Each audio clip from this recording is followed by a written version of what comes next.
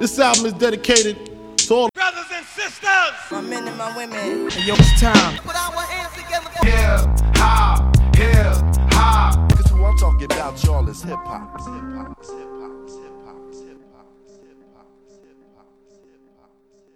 The stories of hip-hop, of rap music, are the stories of a million MCs who inside of them the words are coming, the words they need to make sense of the world around them. The words are witty and blunt, abstract and linear, sober and fucked up. And when we decode that torrent of words, by which I mean really listen to them with our minds and our hearts open, we can understand their world better, and ours too. It's the same world. This is Rhymes and Reasons. My name is Frank Juan. I'm 24 years old. I'm a Sicangu Lakota, born and raised on the Rosebud Reservation in South Dakota. And I'm a hip-hop artist, producer, and performer. When I was just a little baby boy, my mama used to tell me these crazy things. She used to tell me my daddy was an evil man. She used to tell me he hated me.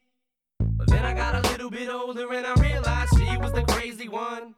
But there was nothing I could do or say to try to change it, cause that's just the way she was.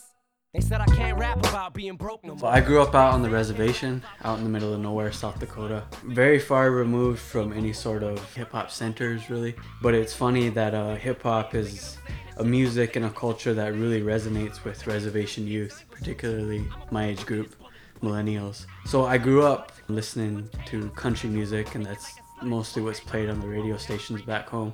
But all my cousins were listening to gangster rap, during Dr. Dre, Snoop Dogg, that era.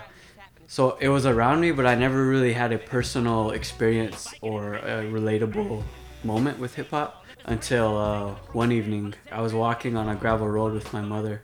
We'd go on walks in the evening time, and we were walking, and I seen the sun reflect off of something in the corner of the road because it caught my attention. I walked over and seen what it was, and it was a CD laying face down. The sun had reflected off it.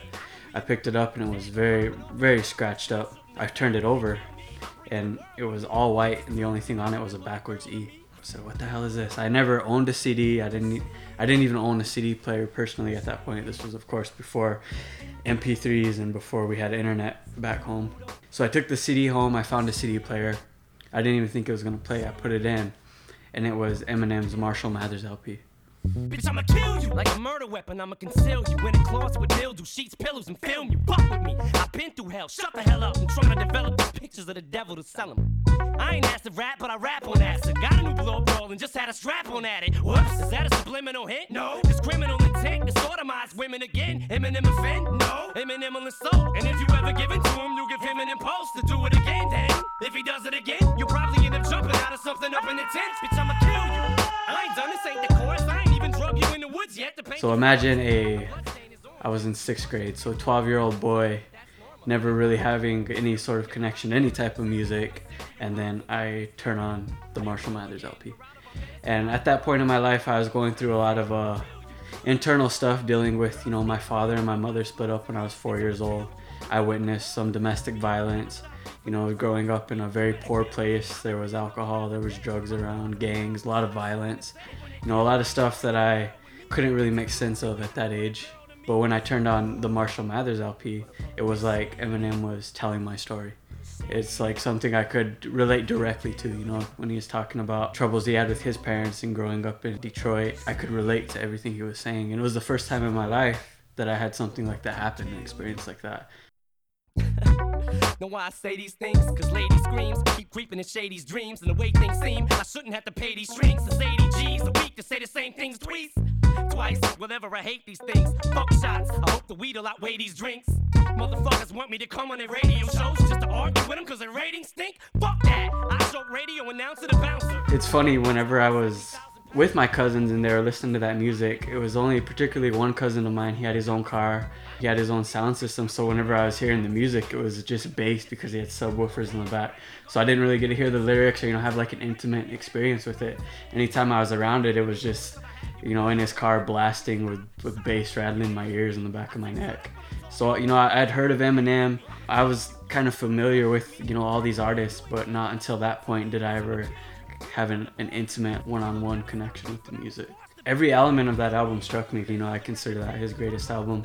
Just the production, the lyricism, the dexterity of his flow. Like, it was just, and at that point, like, I didn't really have critical listening skills enough to pick it apart like I pick music apart now. So I was just taking it in as a whole. It was a powerful experience for me, you know. As a total package, it was effective in conveying his emotions that he was feeling and making me feel the same thing. And to this day, that's something that I still try to do. Yeah, I may be talking about indigenous issues or indigenous rights or things that are particular to my community, but if I appeal to a basic human emotion and can convey that, then people of no matter their background can empathize and relate to that music that I'm creating.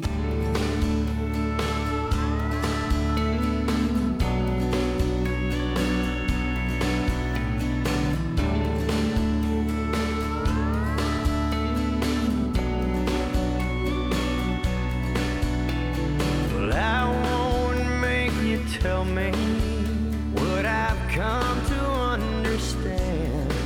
So I was born and raised on the reservation. I never really lived off the res until I was 18 and went away to college. You know, I had a scholarship. I first left, I went to Creighton University in Omaha, where I studied pre-med for 2 years because I had this amazing scholarship, this full ride scholarship. I have the Gates Millennium Scholarship. So everyone in my community and my family and around me, you know, was saying, you know, you have this amazing opportunity, use this, you know, do something good, come back and help your people, be a lawyer, be a doctor, you know, all these kind of glorified paths in education. No one sat me down and said, what's your passion? Study what you want to do. What do you want to do? Which was music, but I didn't realize it at that time. I left the res and thought I wanted to be a doctor. I knew I wanted to help my people. I just didn't realize I could help my people by following my dream and with my passion, which was music. Just some context, my reservation, the Rosebud Sioux Tribe, is about the size of Rhode Island. We have about 12,000 members living on the res, and we are considered a sovereign nation. We have our own government, our own constitution, our own political structure. We have president, vice president, representatives, and there's also a lot of stuff that we grow up in on the res that I didn't realize was very unique, like say our culture, just how people interact, and also the bad parts, the 80% unemployment, the dropout rate, the violence, the gangs, the drugs, the alcohol, the rape, all that sort of stuff I didn't realize was unique until I left the res and went away to college, and it was culture shock. And all around leave her smoke rings in the dark.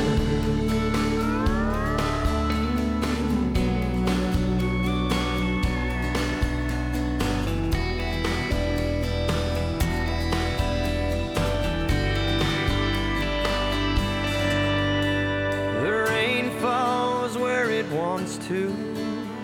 The wind blows where it will. I went to Creighton, which is a private Jesuit university. I went from my high school, where I was valedictorian, smartest kid in my class without trying, to Creighton, where I was one of the dumbest kids in the class. When I left the res and went away to Creighton was the first time I really realized that financially, economically, I was poor. You know, I didn't realize that not everyone lives like we do on the res, because it's just the environment you grow up in, and if you never leave, you don't have any measurement or any form of context. You know, you just think, well, this is life. And then even when I came to Chicago, it was even more of a culture shock. So I did 2 years at Creighton studying pre-med, realized I did not want to be a doctor, took a year off, went home back to the res, and just put everything I had into music. I still had my studio, I was still making music, and I was just like, you know what, I'm gonna just do what makes me happy, forget what everyone thinks I should do, I'm gonna do what I want to do, which was make music. And I started making music with some cousins of mine back home, and we started performing back home, we started getting songs on radio station back home, and that year off is when I won my first ever Native American Music Award for Best Producer. That was in 2010. And then I came to Columbia in Chicago the next year, and that was a whole nother culture shock within itself, because I've never really lived or spent time in a big city like Chicago. And I remember the first time I got on the elevator at the UC downtown where I lived. It was very first week here in Chicago. I got on the elevator. This girl gets on the elevator with me, and she said, "You have really pretty hair," because you know I have long hair. I said, "Thank you. I'm Native American. I'm Lakota." And she looked at me confused, and she said, "You guys are still alive?" And, you know, and I experienced that a lot more in Chicago because it's a bigger city. But I never realized it happened until I had that experience on the elevator.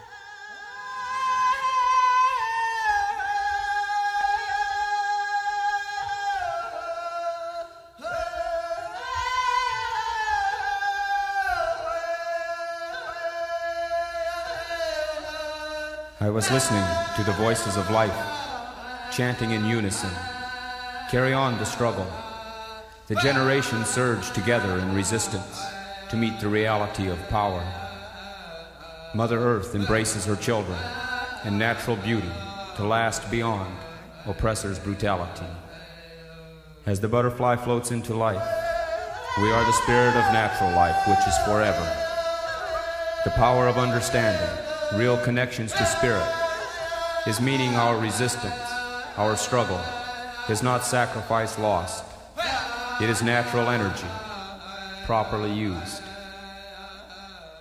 So at the same time that happened in the elevator, I was taking a class at Columbia, my first semester there, called Culture, Race, and Media, where we analyzed the way people who are considered the other in American society are portrayed in popular media. And we did a whole section on Native Americans. And I was the only Native American in that class. But I learned a term and an idea that explained what happened to me on the elevator. Is the term symbolic annihilation, which means that if a group of people are not portrayed in popular media or portrayed as a culture of the past or a static culture, or, you know, they're never shown as they are today, to a lot of people who don't experience that community or those type of people, they're going to be dead. You know, so a lot of people are never going to go to a reservation. A lot of people are never going to experience, you know, go into a community where there's Native Americans. And so to a lot of people, all they think they know about natives is what they see on TV, which is, you know, old westerns, or, you know, we're always shown as a culture of the past, a dead culture. Even, you know, we're shown as mascots or Halloween costumes. We're never really shown as human beings. So, you know, I learned that term, I was taking that class, and then I had the experience on the elevator, and that completely changed the way that I wanted to approach my art, my performance, my music I was making. Whereas before that, it was just purely catharsis, just me talking about my feelings, getting these emotions out.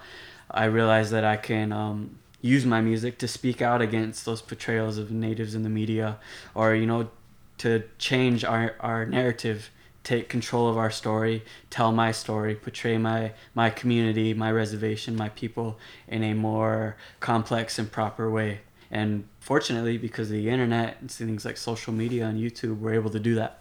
And we really see it happening today in Native America, with a lot of Native American media makers taking our old traditions of storytelling and flipping them and doing it with these new forms of storytelling, digital storytelling.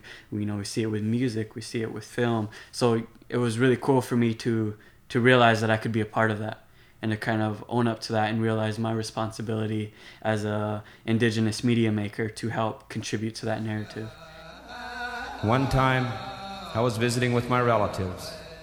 The clouds, the mountains, the sky, the trees. My relatives touched my spirit, nudged it lovingly. Listen to us, impatient one. We are forever. You must remember the gentleness of time. You are struggling to be who you are. You say you want to learn the old ways. Struggling to learn when all you must do is remember. Remember the people. Remember sky and earth. Remember the people have always struggled to live in harmony, in peace. There's so many levels of beauty back home, and anytime the media does portray the reservation or Native American people as we are today, it's kind of a one-track narrative. It's always the poverty or the violence or the rape, or it's the alcoholism, the drug use. It's all those negative things. But when I think of back home, I think of our culture. It's so rich. We have this culture and this language and these ceremonies and this way of life that is so unique. There's no culture in the world like our culture back home. And I didn't realize that until I left the res and went away to college. And even when I came to Chicago, it's like the further I get away from home and the more I travel and experience the world to perform, the more I appreciate home more. One of the most beautiful things for me is the sense of community and family that we have back on the reservation. Economically, we don't have a lot, but if you go into those houses and spend times with those families, you'll see that we're wealthy in other ways. We really take care of each other, and I think that's part of the reason why I'm here today, because our ancestors had to go through horrible things. The US government trying to kill us, massacring villages, giving my people blankets in the wintertime, but those blankets were infested with smallpox. They survived horrible things, and that was because we had that sense of family and that love to take care of each other no matter what. And that's part of the reason why it's hard to leave home too, because once you leave that, you don't have that structure or that love or that support anymore, and you're just like, holy shit, I'm out here in the world alone. And that's why it's tough for a lot of Native kids to leave the res and go away to school. And I experienced that too, I had to get over it. So I think of stuff like that. I think of the beauty of the land, the beauty of our families, and that deep love and connection that we have for each other and for everything. We have this philosophy that founds our culture, Mitakuye Oyase, which means we're all related. And that's not just humans, it's talking about everything. Everything is connected, everything's circular, it's related. What you do to one thing will affect another thing. And I also keep that in mind when I'm performing and making music. How is what I'm doing gonna benefit my community back home? How is what I'm doing gonna benefit my family and my people? Spirits experience human deeds but need not end. This is just one place of changes.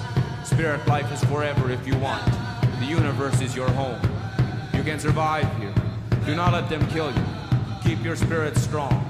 For distant stars and distant drums are the memories of spirit infancy. Children of Earth, let the spirit live so you can grow in your place in the universe.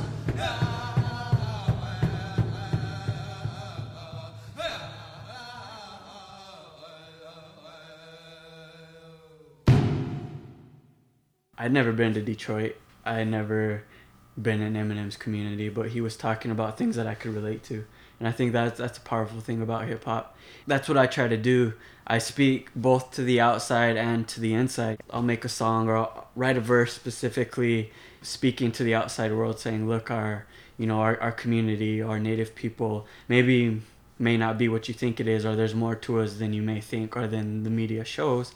But also in doing that, I'm speaking to my own people as well, because a lot of kids on my res and a lot of adults too, we've been so colonized that we've taken on that outside narrative and we've internalized it, and it's become a self-fulfilling prophecy. So just even me speaking to the outside, I'm also still speaking to my own people, because not a lot of people are into social justice back home. And I understand why, because I wasn't that way before I left the res. When I left home and seeing the way society looks at our communities and looks at my people. And if I never leave that community or I never left the res, it's hard to see that there's more going on in the world. You're just so caught up in the negative cycles back home that it's hard to see the larger picture. So even when I'm speaking to the outside, I'm still speaking to the inside.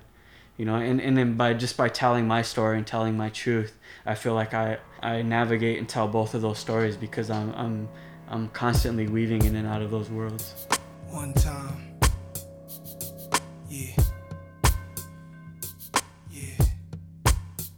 Yo, all I need is one mic, one beat, one stage, one nigga front my face on the front page. Only if I had one gun, one girl and one crib, one God to show me how to do things the sun did. Pure, like a cup of virgin blood, mixed with 151, one sip will make a nigga flip.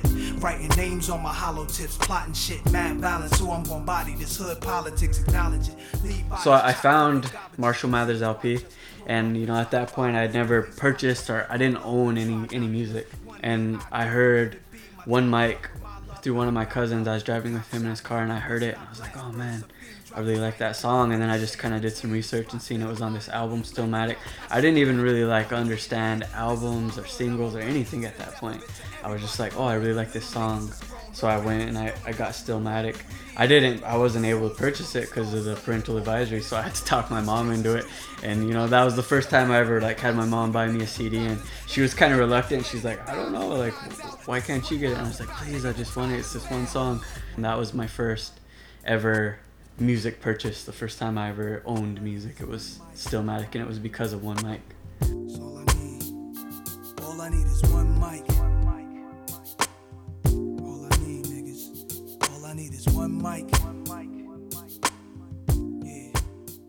So Eminem appealed to me in the sense that he was just like pouring these emotions out, you know, and I could connect to that and relate to that. And Nas was much more controlled from an emotional standpoint, but just the intelligence of his lyrics, you know, and how he was speaking to his own people and his own community in an empowering way. You know, like, yeah, we got these problems and, you know, there's this violence, but we need to step up. We need to make these changes, and no one's going to do it but us, you know. And I think that's what resonated with me as well, as just that sense of agency to better himself and to use that platform to plant those seeds of empowerment in his own community.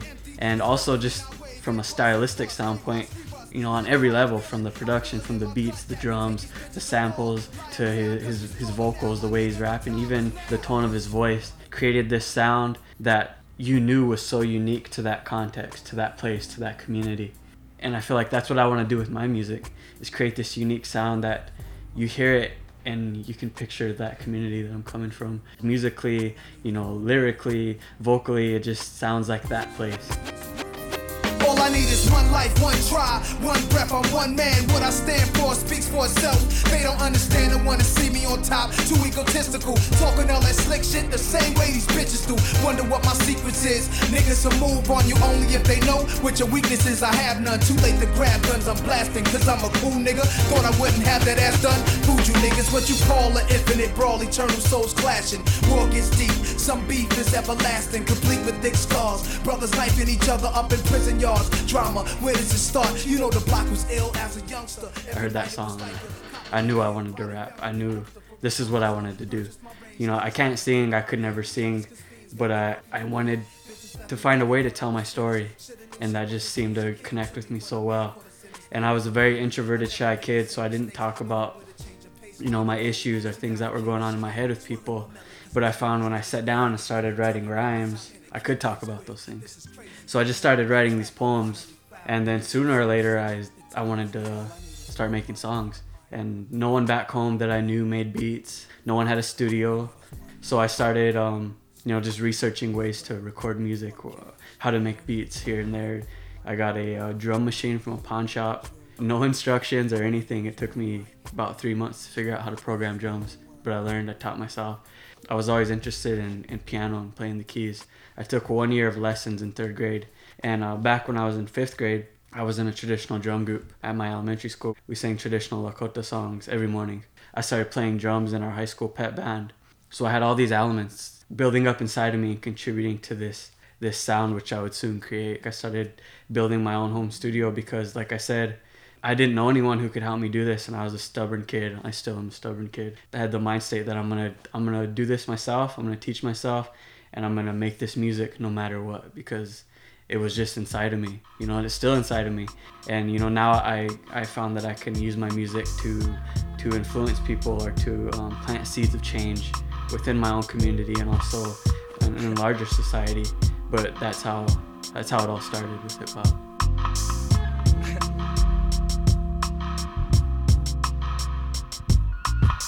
One for the money, yes sir, 2 for the show. A couple of years ago, on Headland and the low, what's the starter? Something good, where me and my nigga rode the martyr through the hood, just trying to find that hook up. Now every day we looked up at the ceiling, watching ceiling fans go round, trying to catch that feeling off instrumental.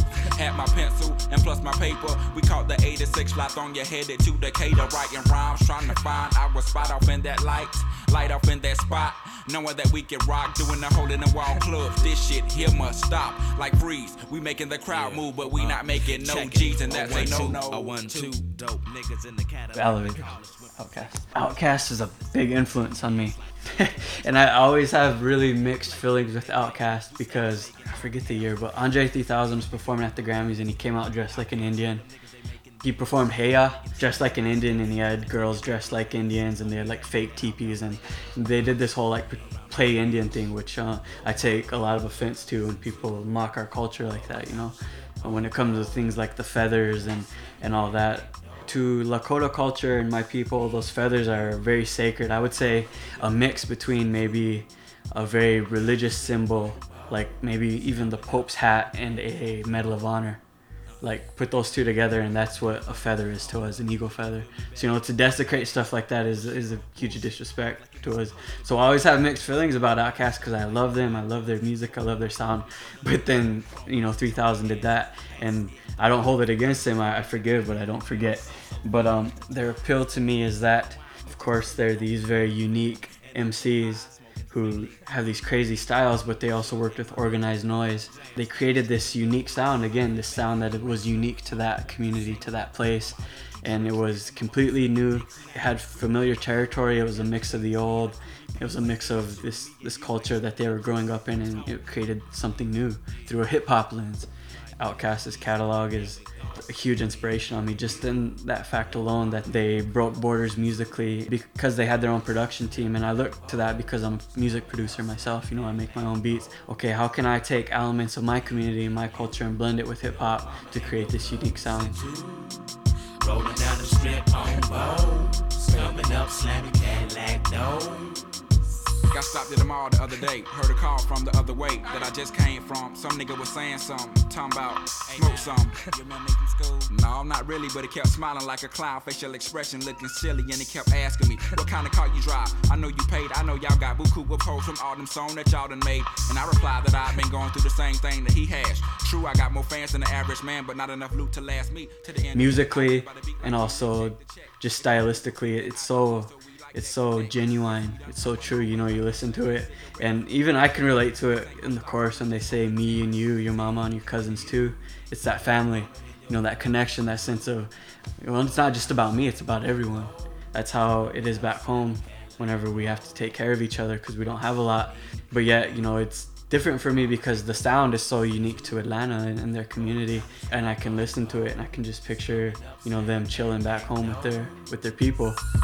Me and you, your mama and your cousin too. Rolling down the strip on boats, coming up slamming Cadillac doors. Me and you, your mama and your cousin too. Rolling down the strip on boats, coming up slamming Cadillac doors. Me and you, your mama and your cousin too. To me, that's really cool how he has so many different styles, and he's never bound down by a particular genre or a particular label. Not label as in music label, but a label as in a style of music. And to me, that's inspirational as well, because a lot of Native American musicians, artists, rappers, they get pigeonholed into native rapper. You know, native singer, native this, native that. And I feel like that's very limiting for native artists. And I've had some older people tell me that who are in the industry, you know, when I started out, they're like, you don't want to get pigeonholed. And I've always made it a point to do that. I never want to present myself as a native rapper because that's limiting, not only in my audience, but as far as things I'll be able to do with my music. I always just want to put out there that I'm an artist, I'm a hip hop artist, but I'm Lakota and I'm speaking about my community, but there's points of relatability no matter where you come from in life. Like, for example, I made this song for my mother 2 years back. It was her birthday. I went back to the res my first year after going to school here in Chicago. I was dead broke, didn't have any money, couldn't find a job back home. My mom's birthday was coming up and I was stressing about what I was going to do for her birthday, so I decided to make her this song. I was like, I have this studio, I have this gift, I'm just going to make her a song. So I made my mom this song, and I was speaking from my heart. I was just telling the experience of being a son raised by a single mother. That's it. You know, there was nothing about being native or none of that. The music style is definitely native because I like integrated some traditional singing type in the chorus. But as far as lyrically, it was just being raised by a single mother. And every time I perform that song, someone always comes up to me afterwards and they're like, you know, it doesn't matter. They'll be white, they'll be black, they'll be Latino, whatever. They'll be rich, they'll be poor. I've had all across the board, they'll come up to me and say, hey, I was raised by a single mother, and I felt everything you were saying on that song. That human emotion creates pathways of empathy across these borders that society sets up around us, you know. Another thing that 3000 really showed to me is that you can appeal to any type of people, no matter their race, socioeconomic status, if you just don't pigeonhole yourself into these genres and these styles and these labels and these borders. Between her and my dad, but I was stubborn. I know that I make it hard. You always said, son, I know you're gonna make it far. Believe that, I need that in dark times. I think of what you did for me and my heart shines. You took my hand up this mountain, made it your climb.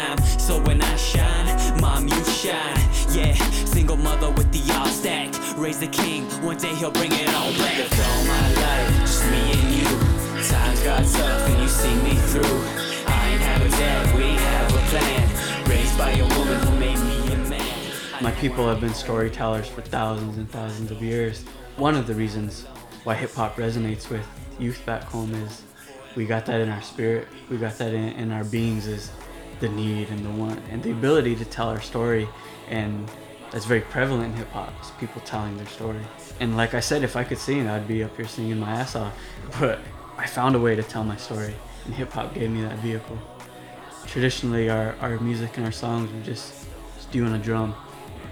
And I mean, that's basically what hip hop is, you and the drums. And so there's so many parallels there for me, the storytelling, the simplicity yet effectiveness of the music. And it doesn't even have to be simple, but it's powerful. Those drums are powerful. Those words and those stories are powerful. And even like back home, when people speak our language, Lakota, it's spoken from the gut and with passion. I hear the same thing when I listen to great MCs, that feeling and that emotion. The authenticity in that relates to the authenticity that I feel when I think of our own music back home. Rocking a long braid, we came a long way. You kept me on the red road, away from the wrong way. Forever I'm grateful for the life you gave. Tears that we cried, sacrifice you made. Yeah, single mother with the all stack. Raise a king, one day I'll bring it all back. Lived all my life, just me and you. Times got tough and you see me through. I ain't have a dad, we have a plan. Raised by a woman who made me a man. I know I ain't home when your boy's grown. I need you to know that you're not alone. I could let it rock, you will be my stone. Forever in my heart, you will be my stone. You know, nowadays, especially right now, I'm working on a new album. I try to situate these indigenous issues in a way where I'm saying, you know, like, look at, this isn't just a native issue, this is everyone's issue. Because as long as we don't have rights and it's never acknowledged that no matter where you are in this country, you're sitting on stolen land, how can we have justice in this country if you never acknowledge that foundational injustice? Whether you're native, white, black, you know, Hispanic, whatever, everyone's freedom is tied up in this social injustice that's happening in this country and happening in our communities. I definitely went through, and you can hear it on my EP, I went through an angry Indian phase where I was just like, fuck society and fuck the system, and I'm just so mad at the way the world treats my people, you know? And that was kind of toxic for me, but I needed to go through that phase. And I've heard other native artists, other native activists, or people who've left the reservation say they went through that same thing. You know, when you realize the injustices that happen to your people and how they manifest themselves today, you get frustrated and you get angry at first. Whereas now I try to approach it more, my music and my message and my work, out of a source of love for my community. Again, it's that philosophy, mitakuye oyase, everything's related. You know, you gotta love everything, you gotta love everyone no matter what. This isn't just an indigenous issue. Yeah, this is happening to my community, but as long as we're not free, then no one's really free. You know, as long as you don't acknowledge the injustice that was done to my people, how could we really say we're achieving justice for anyone?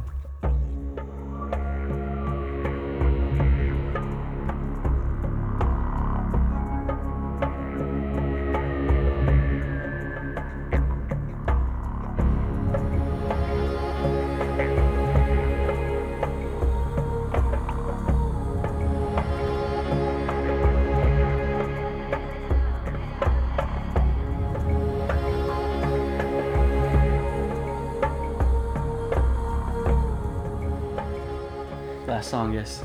Coyotes Dance, is it? Yeah. So this is by an artist who's a huge influence on me, Robbie Robertson. I don't know if you guys are familiar with the band. You know, they backed up Bob Dylan for a while and then they had their own career. But Robbie Robertson is their lead guitarist, and he's a Mohawk. He's a Native American. And I didn't know this until a couple of years ago. So, you know, I started looking into him, and he has his own solo career. He has this album called Robbie Robertson and the Red Road Ensemble is the name of his band. The album's called Music for Native Americans. And it was the first time from front to back that I ever heard an album or music where it blends Native American sounds and musicality so seamlessly with a contemporary music form. You know, he's blending it with this progressive style of rock, And it doesn't sound like two things coexisting or competing. It sounds like one thing. And I want to do that, but with hip hop.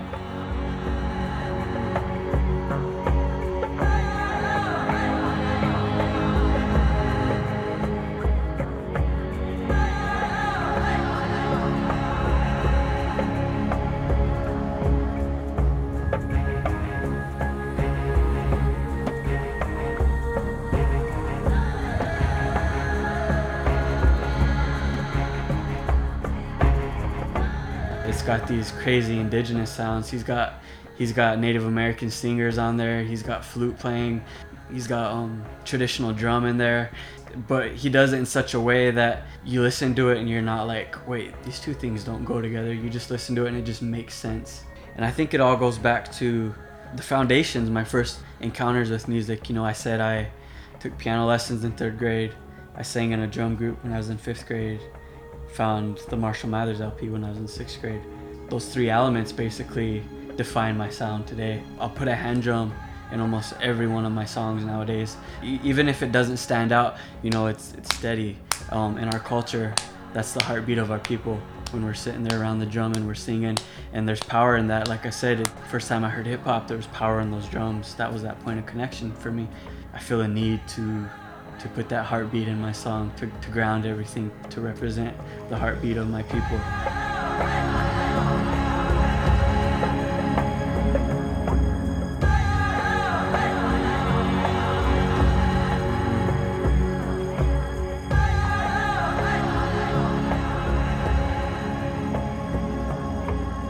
This past fall, I had a residency in New York City with the Hip Hop Theater Festival through a non-profit program that helps Native artists back home that I have a grant with. It was my first time in New York City.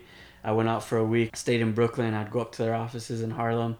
We went to the Bronx, and the whole root of this residency of mine was a cultural dialogue between me as a Lakota person with my Lakota culture and hip hop culture. You know, I got to go to the birthplace of hip hop, and man, I kicked it and talked with people who were there when hip hop was born, you know, and to have them, you know, listen to my story, they tell me their story. We found points of connection, you know, there's parallels between how I grew up and, you know, the environment they were growing up in, and it's all started clicking and making sense to me. You know, this is why hip hop resonated with me. This is why hip hop resonates to kids back on the res. We're growing up in similar environments, even though we're worlds apart, and these communities, these cultures, you know, they don't have any connection, but yet that hip hop music has been that. Yeah, just hit me. Just taste the funk and hit me. Just get on down and hit me. That bot just getting so funky now, hit me. Yeah, just hit me. It's time to chase your dreams about the seats. Make your body sway, socialize. Get down. Let your soul lead the way. Shake it now, go ladies. It's a living dream. Love, life, live. Come play the game. Our world is free. Do what you want for free. So I was out there for a week in the summertime. They put me up in the studio. The last 2 days of that week, I mixed and mastered my song Aboriginal out there with an engineer. And even that was an experience alone. I came in, I had everything of that song recorded.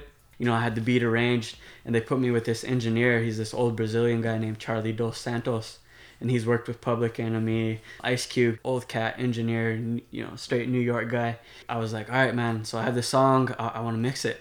And so we sat down, and man, he brought a life out of my music that I never heard before. He made it sound like that song came out of New York. It was grimy, it was gritty. When I had made the song and when I had arranged it out and produced it, it was very musical, it was melodic, it was electronic. And Charlie's like, you know what, there's this grittiness, there's this rawness buried deep inside here. And I kind of want to put all those other elements to the side and bring out that grittiness. I was like, all right, well, let's see where this goes. And he did, and the way that he mixed it, and I was like, holy shit, man, like I've never heard my music sound like this before.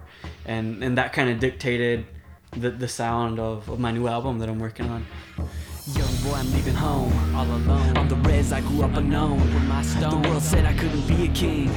But in the city, I could see a throne. Feeling like the king of the damned in the kingdom of sand. Building castles as my freedom expand. Just to watch them fall down as the tides roll in. I never seen a storm come without a wind. And so that was my first week I spent out in New York City. And then in October, the Hip Hop Theater Festival brought us back out to perform.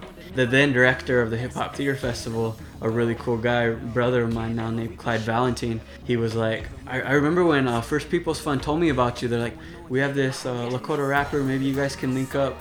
And he's like, you know, everyone was telling me great things about you. He's like, I'm from New York City, man, I have to hear the music. Like, if the music ain't there, I ain't gonna mess with you.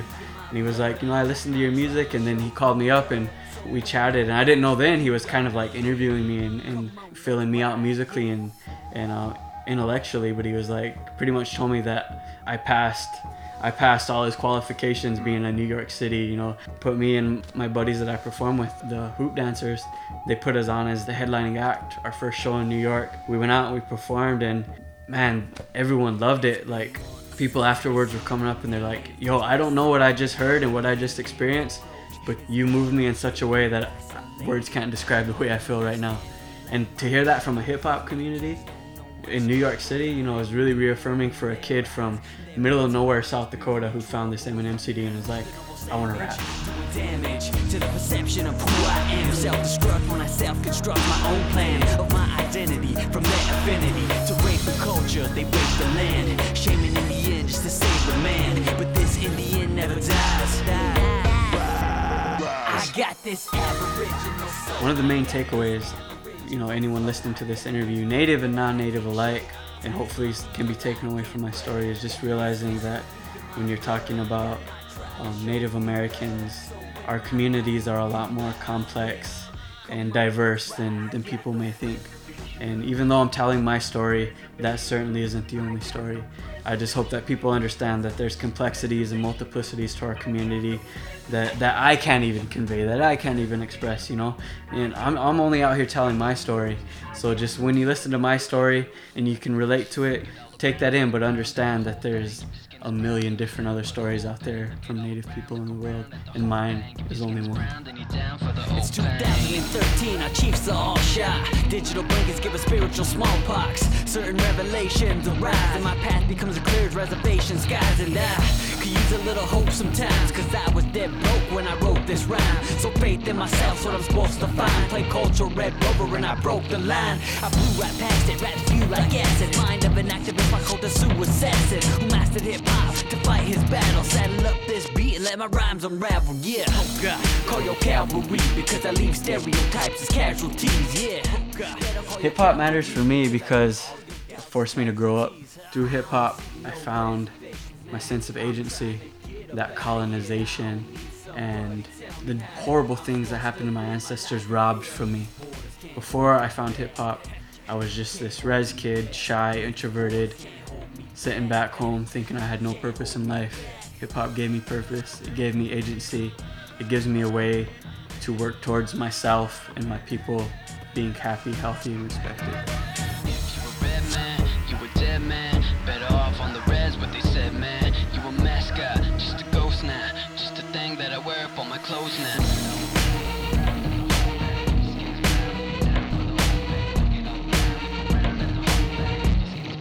Down for the old pain. Look it all around, look around at the whole thing.